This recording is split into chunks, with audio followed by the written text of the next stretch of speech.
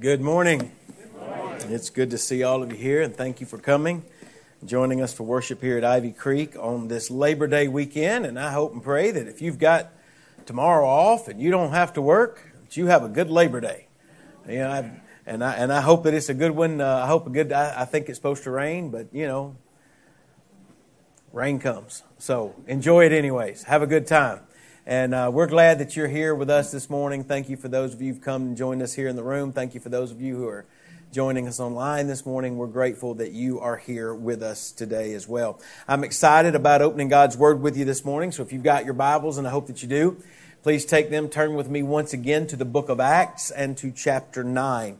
Acts chapter 9. Now, some of you know that I've been moonlighting as a football coach.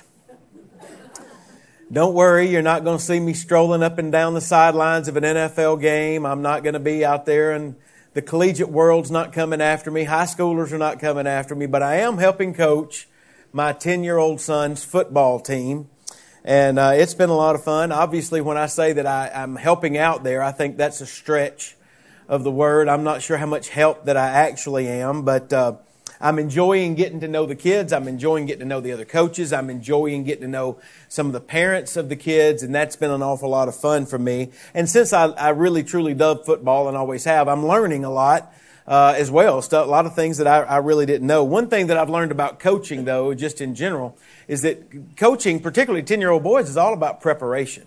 It's really preparing those kids to learn how to become football players. And back when we first began practice back in July, we had a lot of kids that came out and to play. Some of those kids had never played football before. They didn't know, they didn't know how to even get themselves suited up or anything along those lines. So a lot of the training had to just simply involve basics of teaching what it means to block, what it means to tackle, how to do that properly without getting hurt. So it started that way. And then as the season has progressed, and now that we're playing games, added to some of those basic techniques, you have to start figuring out how to set up an offense and who's the players that need to play certain positions and then how does that set with the defense to be able to combat against the other team's offense. And so there's some scheming that goes on in there. And so all of that's taking place during the practicing. But one of the things that happens and started the very first practice and continues even with every practice that we do even now is conditioning. You see, that's the sprints. That's the up downs. That's the bear crawls. That's the stuff that none of the kids like. They don't like that at all. I've looked at them and I've watched them run and I thought, man, I wouldn't like that either. I don't think I'd enjoy that out here running. And then they're heaving and they're sometimes those sprints they get tough and it's hot out there and they're crying, they're wanting to stop but the head coach will start. He'll yell at them a question. Why do we do this? And they all respond back, fourth quarter. Why do we do this? Fourth quarter. You see, what he's embedded in them and what he's ingrained in them to understand is that all of this conditioning, which is tough, it's hard. It's hard work physically on those kids. But the reason why they continue to get trained in this conditioning is so that when they get to the fourth quarter of a football game, after they've been running all these plays for the previous 3 quarters, and when they've been hitting these other teams, and they've been having all of this physical exertion, that they still have the physical ability to continue on, to continue to be able to play their offensive plays, to continue to be able to blow up the offense of the other team, to continue to be able to hit during those times when they need to be able to move their opponents back off of the ball. And so it's the fourth quarter is the reason why all of this happens. And so what I've learned in coaching 10-year-old boys football, not that I know an awful lot myself, but in order to help them prepare to be good football players, they need to be taught technique and they need to be taught plays, but they must also be conditioned properly so that they can withstand the physical nature of the game of football. The development of spiritually mature believers whose lives God uses to go out and make an impact on the world around them for the gospel of Christ. There are some necessities for training that we must endure as well. In fact, there's some key and what I believe to be fundamental training tools that the Lord uses for believers like us to grow us in our faith and to spiritually mature us into the believers and to the Christians that God has called us to be. And this morning I want us to identify some of those and to examine them from the life of Saul of Tarsus, who, what we read about him, what occurs in his life in the years that immediately followed after his life was transformed and changed on that road to Damascus. We looked at that story last week from Acts chapter 9, and if you happen to not be here, I would encourage you to go back and to check that one out from our website and be able to get up to speed on this. But what I want us to do today is look and see, what did God do in his life following his conversion and his transformation and his life change? And I have entitled today's sermon, Servant School. And the reason that I've used that title is because I believe that is precisely where God sent Saul following his conversion. He sent him to servant school so that he could continue to mold his life into the man that he wanted him to become. And I believe that each one of us who name the name of Christ, each one of us who have come to faith in Christ, I believe God will send us to servant school as well. And that there are some specific tools that he will use in our lives to form us into the men and women he wants us to become. So let's pick up there and begin reading about Saul's life there in verse 23, about everything that took place following his conversion. Verse 23 says this, "Now after many days were passed, the Jews plotted to kill him. But their plot became known to Saul, and they watched the gates day and night to kill him. Then the disciples took him by night and led him down through the wall in a large basket. And when Saul had come to Jerusalem, and he tried to join the disciples, but they were all afraid of him and did not believe that he was a disciple. But Barnabas took him and brought him to the apostles, and he declared to them how he had seen the Lord on the road and that he had spoken to him and how he had preached boldly at Damascus in the name of Jesus. So he was with them at Jerusalem, coming in and going out, and he spoke boldly in the name of the Lord Jesus and disputed against the Hellenists. But they attempted to kill him. And when the brethren found out, they brought him down to Caesarea and sent him out to Tarsus." Brothers and sisters, this is the word of God for the people of God. Let's pray together this morning. Lord, we thank you for your word. We thank you for this time that you have allowed us as your church to gather together, to be able to open your word and to be able to read it and to spend time contemplating it and chewing on it and thinking about it. And I pray that as we do that this morning, that we would apply the truths that we learn here to our own lives, that we would recognize that you are working in our lives to accomplish great things for us and through us for the benefit of others and for your glory.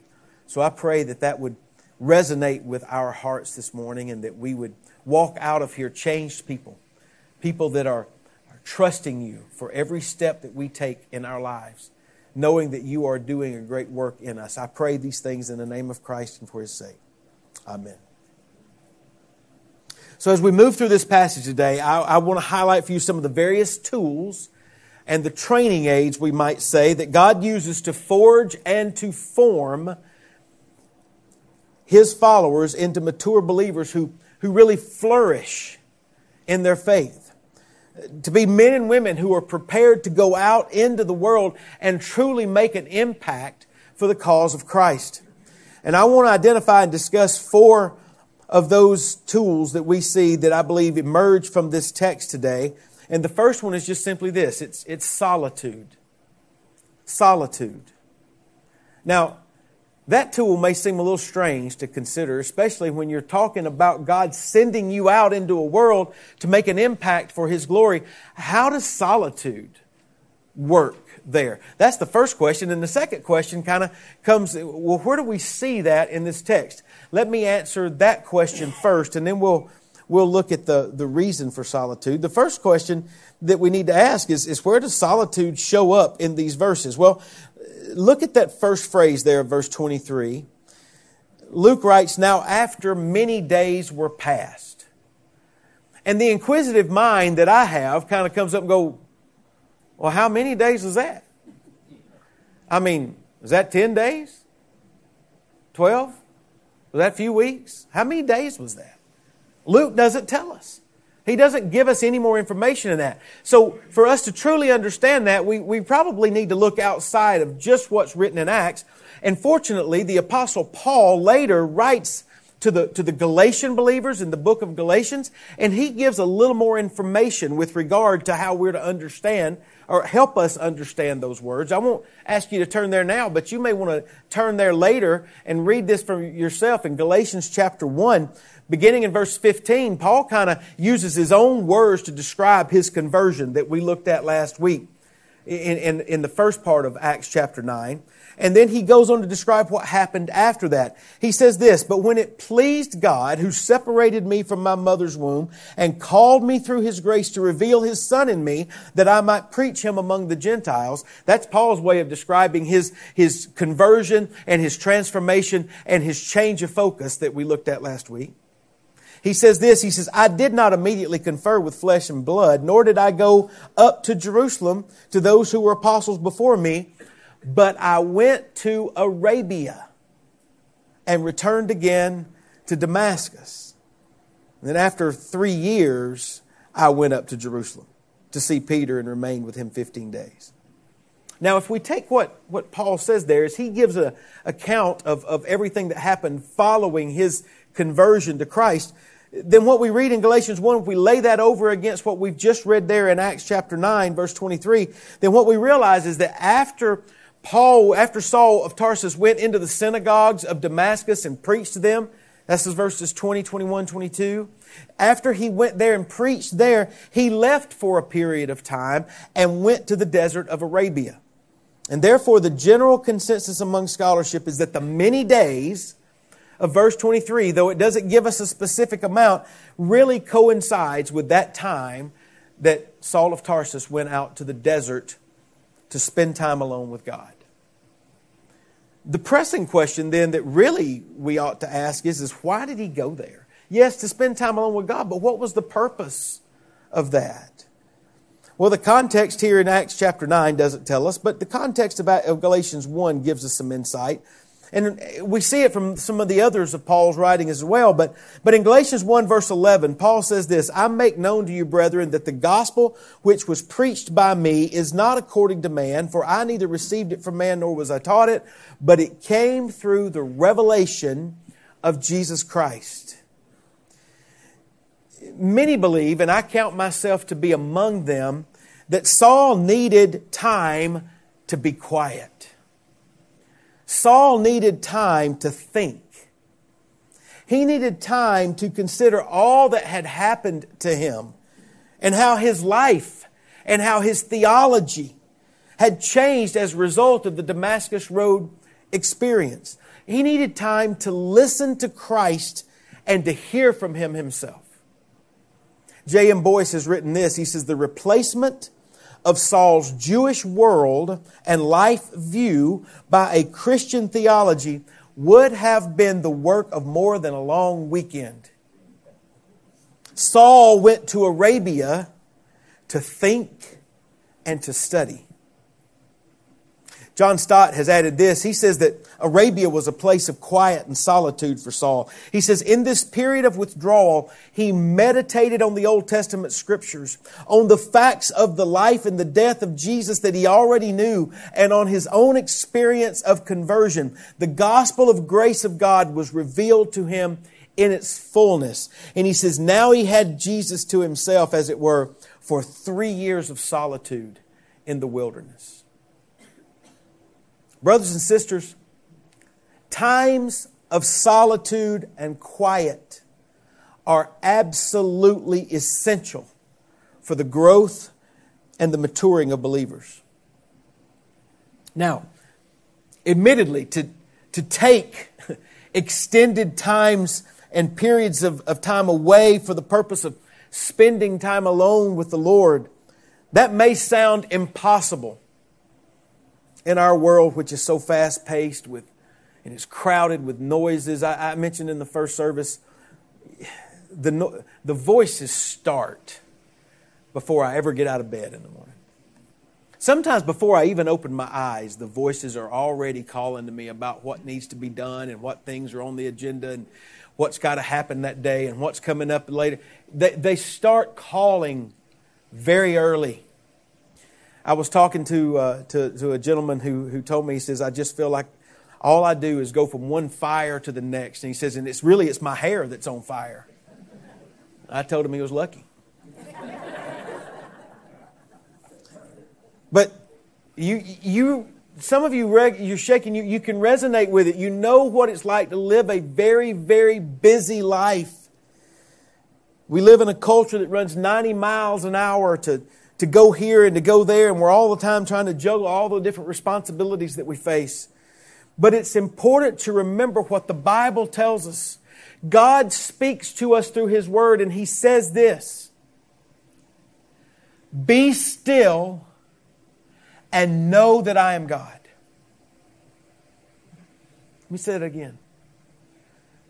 Be still and know that I am God. You know, I've often wondered if we were judged by how well we obey that command, many of us would fail miserably. We're not good at being still. We're not good at being quiet. We're not good at taking time for solitude. In his book entitled Celebration of Discipline, Richard Foster makes an interesting statement. He states that superficiality is the curse of our age.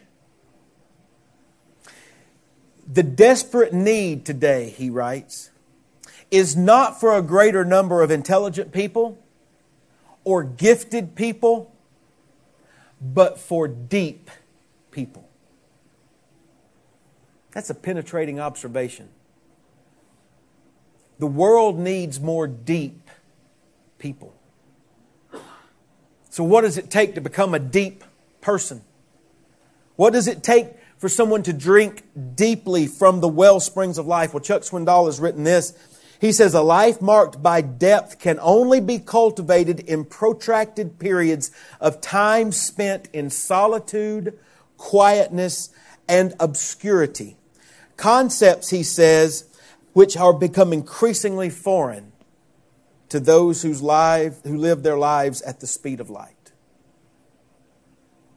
That's why I believe Saul went to the desert of Arabia, so that he could experience that quiet solitude that afforded him the opportunity to not just be intelligent, to not just be gifted, but to be deep. Saul's not the only example we find of that in Scripture. If you read the life of Moses, you realize he spent 40 years tending the sheep of his father-in-law. If you look at the life of David, you know that he was anointed king as a teenager, but he did not assume the throne until he was 30. You read the life of Joseph, you recognize he spent 2 years in an Egyptian jail, falsely accused.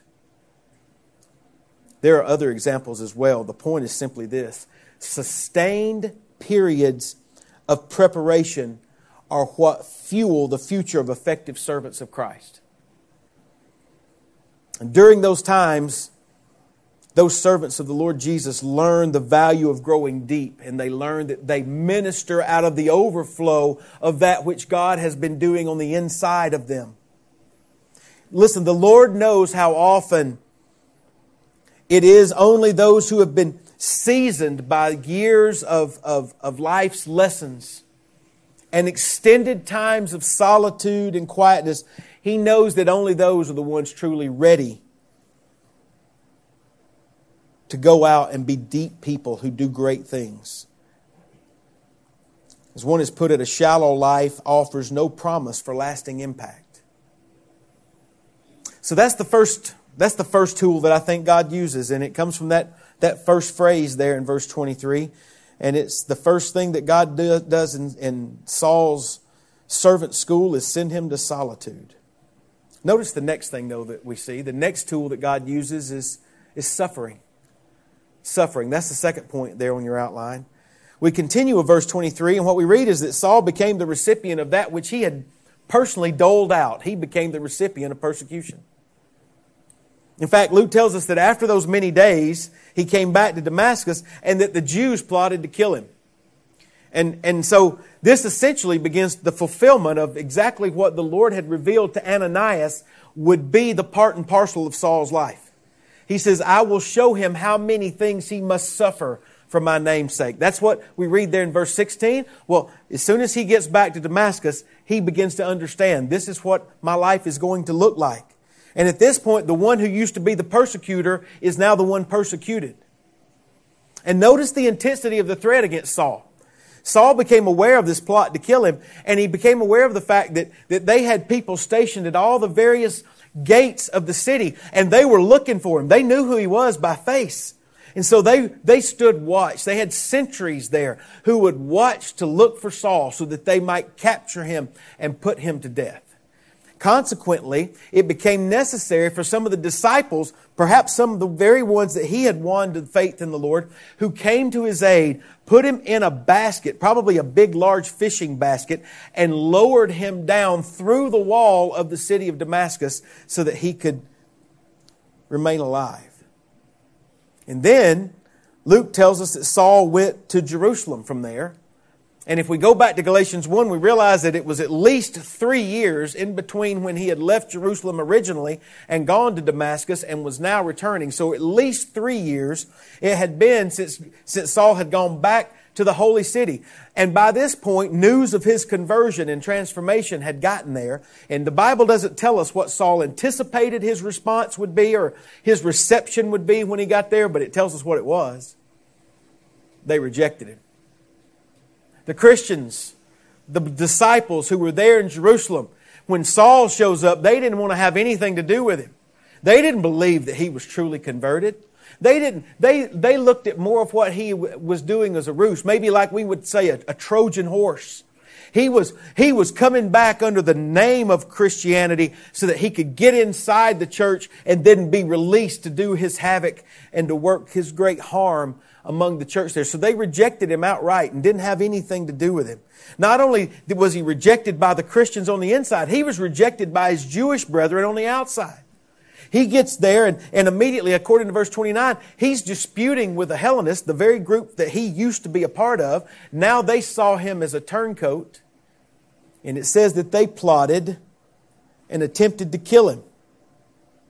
He was boldly proclaiming the Messiah among the very Jews that he had once been a part.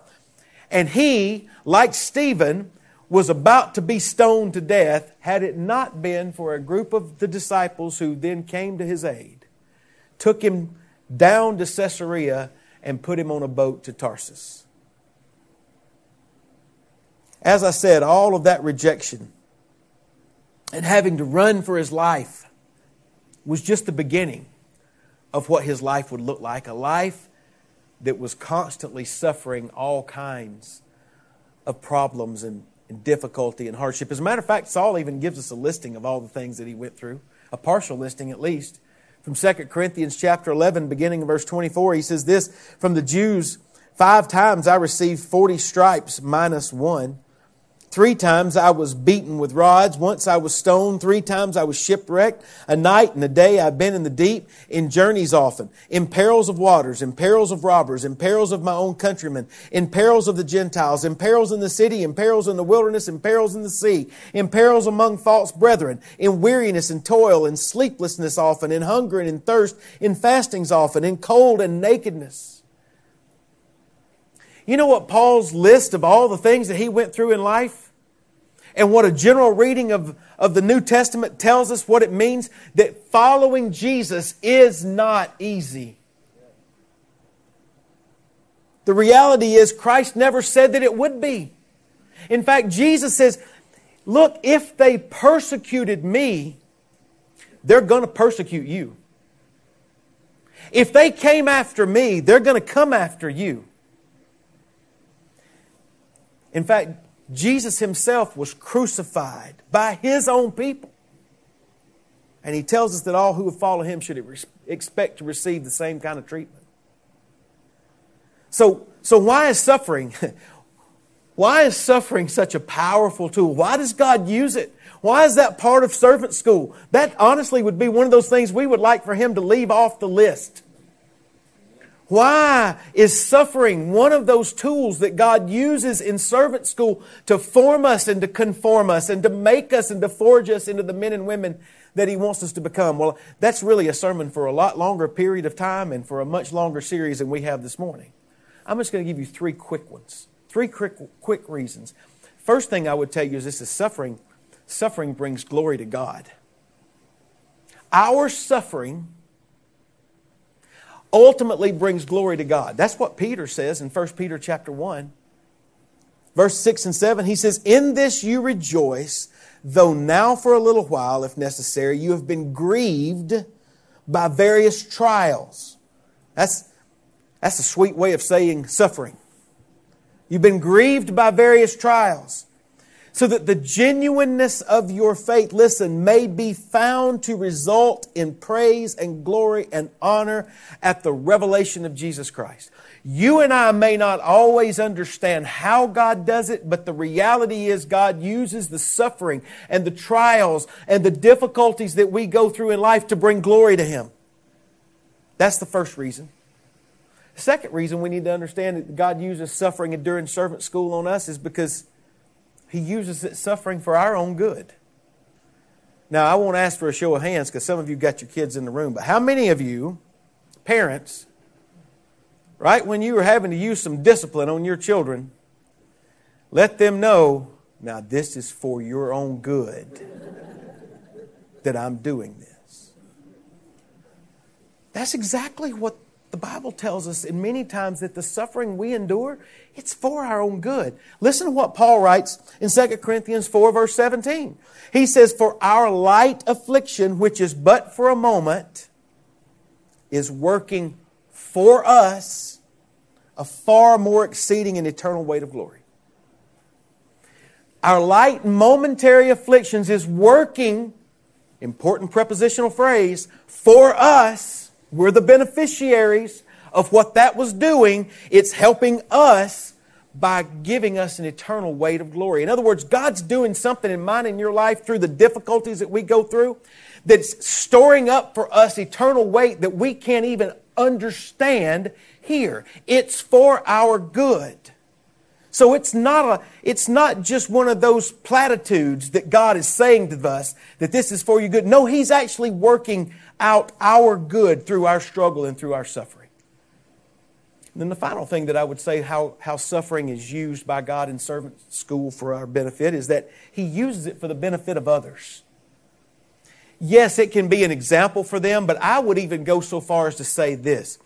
Since the Scriptures teach us that we can never proclaim the good news of God and we can't preach the good news of Christ without expecting persecution to come along with it, since naming the name of Jesus, the one who died and rose again for us, is the good news of the gospel, every time we proclaim that, we're doing two things. We are inviting persecution onto ourselves, but we're sharing the good news of gospel with those who need to hear it. And when the good news of the gospel is shared about Jesus Christ, it will go out and accomplish exactly what God desires for it to do. It will radically change and transform lives. But that does not happen apart from the suffering that comes along with it. So suffering is something that God uses in our lives to bring glory to Him. It's something that He uses to advance us and to do good things for us. And it's something that goes along and coincides with our being able to proclaim the gospel for other people.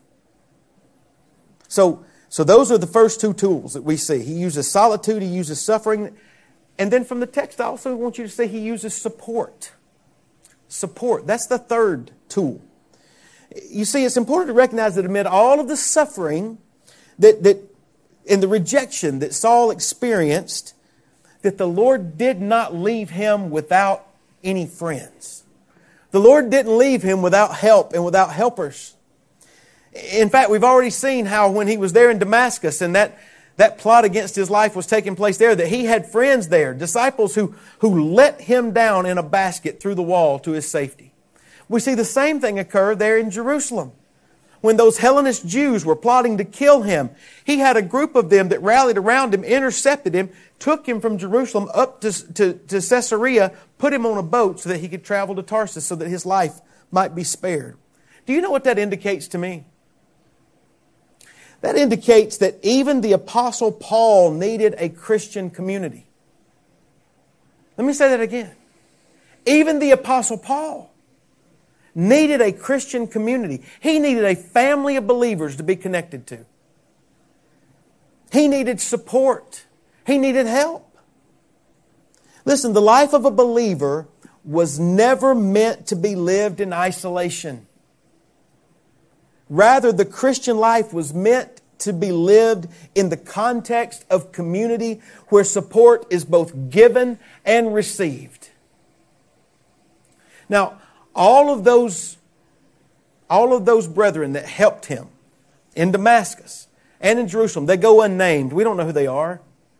Saul knew who they were. But we do have two names that are given to us. We have the name of Ananias. We looked at him last week. Ananias had that wonderful responsibility of going and laying his hands on this great threat to Christianity and ultimately praying for him to receive the Holy Spirit, baptize him, and introduce him to the Christian community in Damascus. But we also read today about a man named Barnabas. We first learned about Barnabas back in chapter 4. Back in chapter 4, we learned about Barnabas that he was a generous guy. He was a guy who sold a plot of land, took the money that he got from that plot, gave it to the church, so that the elders of the church, so that the apostles could use it to help the poor in the church. So he was a generous guy. We learned that in chapter 4. We see him show up again here, and we see him again in chapter 11 when he's being sent from the church in Jerusalem to go out to Antioch. And he goes by and he gets Saul of Tarsus to take with him. Here, his responsibility is when Saul comes to Jerusalem, nobody wanted to be around him. Nobody believed him. It was Barnabas who went to him.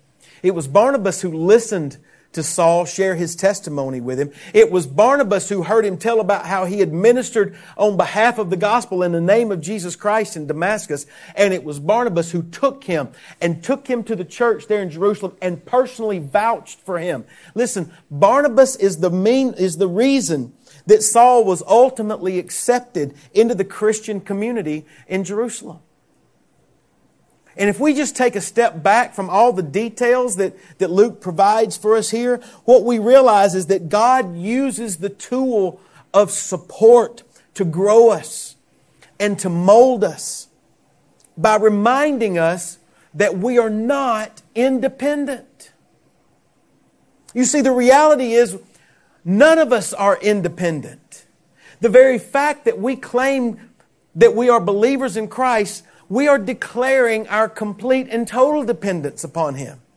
Whenever we read Scripture, we're drawn to the fact that we're sinners unable to do for ourselves what only God could do.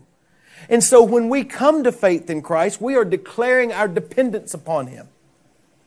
Every time we pray and we end our prayer in Christ's name, we are declaring our dependence upon Jesus. We are by nature dependent people, but we're dependent not only upon the Lord, we're dependent upon one another. Desperately so. As believers and members of God's family, we are created to be part of and live in community with other believers. And therefore, like Saul, we are not only to receive support from others, but like Barnabas, we are to be givers of support to others.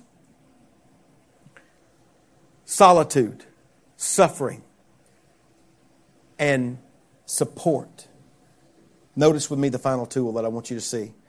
The final tool that God uses to form and forge believers into the servants that He desires them to be is what I have dubbed the tool of the sidelines. The sidelines. As we noted earlier in our passage, it concludes with Saul boarding a ship, heading to Caesarea to his hometown of Tarsus. And once he leaves and sets sail there in verse 30, We don't hear from him again until chapter 11, which is 5, 6, maybe even 7 years later. What was he doing during that period of time? We don't know. Scriptures doesn't tell us. It was a period, though, that we know that Saul was sitting on the sidelines. He was in the shadows. He was waiting. Do you enjoy waiting? Your pastor does not like waiting. Write that one down. I'll sign it. You know what I've learned, though? I have learned that Christians whose lives are deep learned much of their depth by waiting. You know the Bible commands us to wait. Here's just a few. Psalm 27 verse 14. Wait on the Lord. Be of good courage, and He shall strengthen your heart. Wait, I say, on the Lord. Psalm 37 verse 7. Rest in the Lord and wait patiently for Him. Psalm 62 verse 5. My soul, wait silently for God alone, for my expectation is from Him. Lamentations 3:26. It is good that one should hope and wait quietly for the salvation of the Lord. Isaiah 40 verse 31. But those who wait on the Lord shall renew their strength, and they shall mount up with wings like eagles, and they shall run and not be weary, and they shall walk and not faint. Isaiah 49 verse 23. For they shall not be ashamed who wait for me. Listen, the Bible is chock full of verses just like that remind us that we are to wait upon the Lord. But I confess that often when it is my turn to wait on God to do what He intends to do in His timing and according to His plan, I confess to you that I struggle. I remember struggling when Caroline and I lived in Fort Worth, Texas.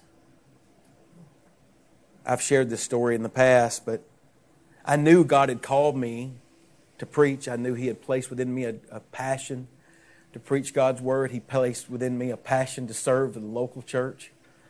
And she and I had sold everything we owned and put it all in 3 of those pods. You know the pods that the way this was the cutting edge thing back then, and we stored all of our stuff in. And I remember watching the truck come by and pick those things up and put them on the back of a big, semi and take that stuff off. And I thought, wow, there goes all our stuff. I don't know if we're ever going to see it again. We cashed in my 401k.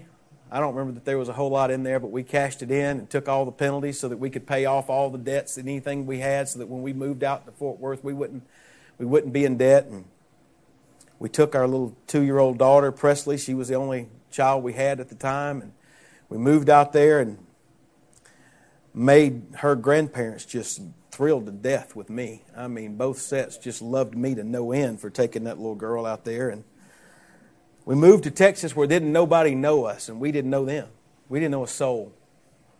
Moved into a little, 700 or 800, 900 square foot house that was about the width of this room apart from train tracks.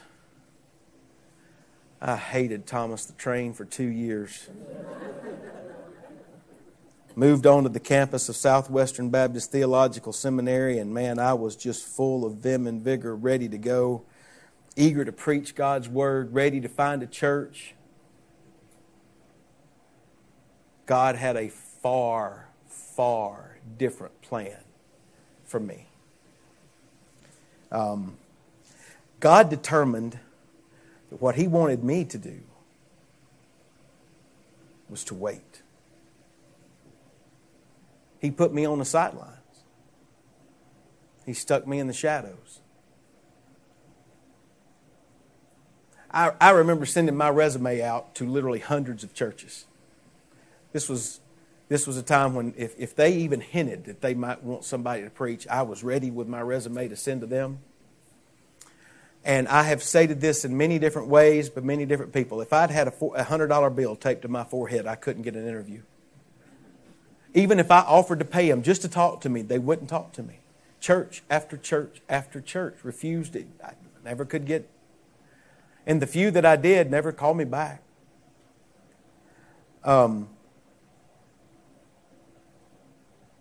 That went on for 2 very long years. But they were 2 very good years. They were hard, but they were good. Because you know what God did in those 2 years? He taught me some very, very, very valuable lessons that I would not have learned otherwise. And I will tell you the one lesson that I walked away from those 2 years out there, that I learned from all of that, is that I am not indispensable to the work of God.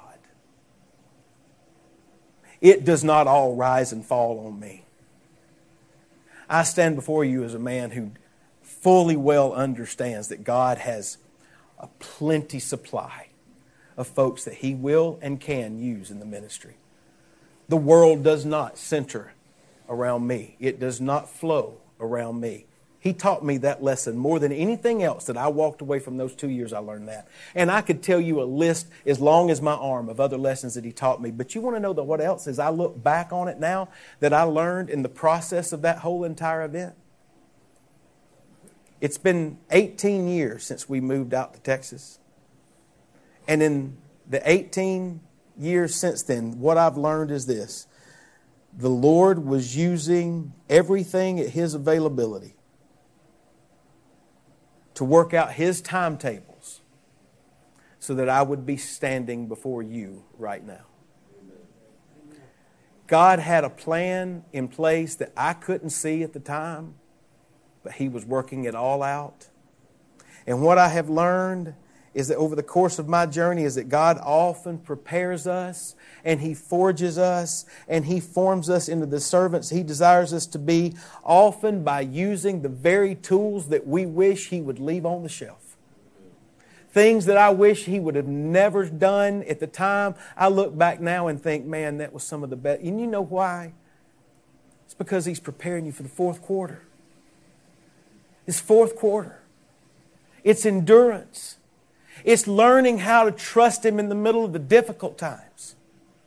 It's learning that going through those painful times are what prepare you for what's coming, that you would not have been prepared for otherwise. And you may not be able to see it at the moment, but trusting Him is what He requires of His people. I want you to know that Saul of Tarsus would ultimately become known as Paul the Apostle. And his influence upon the Christian church cannot be measured. And yet none of it happened overnight. None of it happened without the help of others along the way. None of it happened apart from having to endure heartbreak and pain and trouble. And none of it happened without him spending stretches of time in quiet seclusion. In fact, I would propose that it was through all of those things. It was through solitude, and it was through suffering, and it was through support, and it was through sitting on the sidelines that those very tools of the trade, God used those things to make Saul into the man that he ultimately became. And I propose that He will use those tools as well as many others in your life and in my life as well. And that's what leads me to my sermon in the sentence this morning, which is this. God prepares us by using every tool at His disposal to make us into humble servants who are increasingly surrendered to the Lordship of Jesus. He's never early, but He's never late. And He's never in a hurry, because He's always right on time. And He is precisely using the exact right tools to transform you and to transform me into the men and the women and the boys and the girls that He desires for us to be. The question before us this morning is this. Are you increasingly becoming more and more surrendered to His Lordship in the process? Are you allowing the Lord to mold you and to make you into who He desires for you to be so that you can effectively serve Him? That may mean for some of you that you need to work on your scheduling. For some of you, it may mean that you need to take a more active role in scheduling time for yourself, some time for quiet solitude. Time in your life that you allow the Lord to speak to you through His Word. Time for you to stop and listen to Him. It may mean that you need to reevaluate your response to the disappointment and the struggles that come into your life through suffering. You remember that it's James, in the first chapter of James, it says we are to count it all joy when we encounter various trials and tribulations in our lives. Most of us count it all sorrow when suffering comes. But James says count it all joy. Why? Because He's producing endurance within you for the fourth quarter of your life. He's working in those things to produce the very stuff inside of you that is necessary for you to continue to endure. Many of you need to recognize that God may be also using this as a wake-up call for you, that you need to become more involved and committed to the local church. We are not called to live in isolation from one another. Doing life independently and alone is not part of God's plan. We are living community with one another, with other believers, providing and receiving support from one another. And some of you may be experiencing that time of waiting. You're sitting in the shadows. You're standing on the sidelines. And it's really hard. I want you to know this. God's timing is textbook. God's plan is perfect. God's formation of your life is flawless.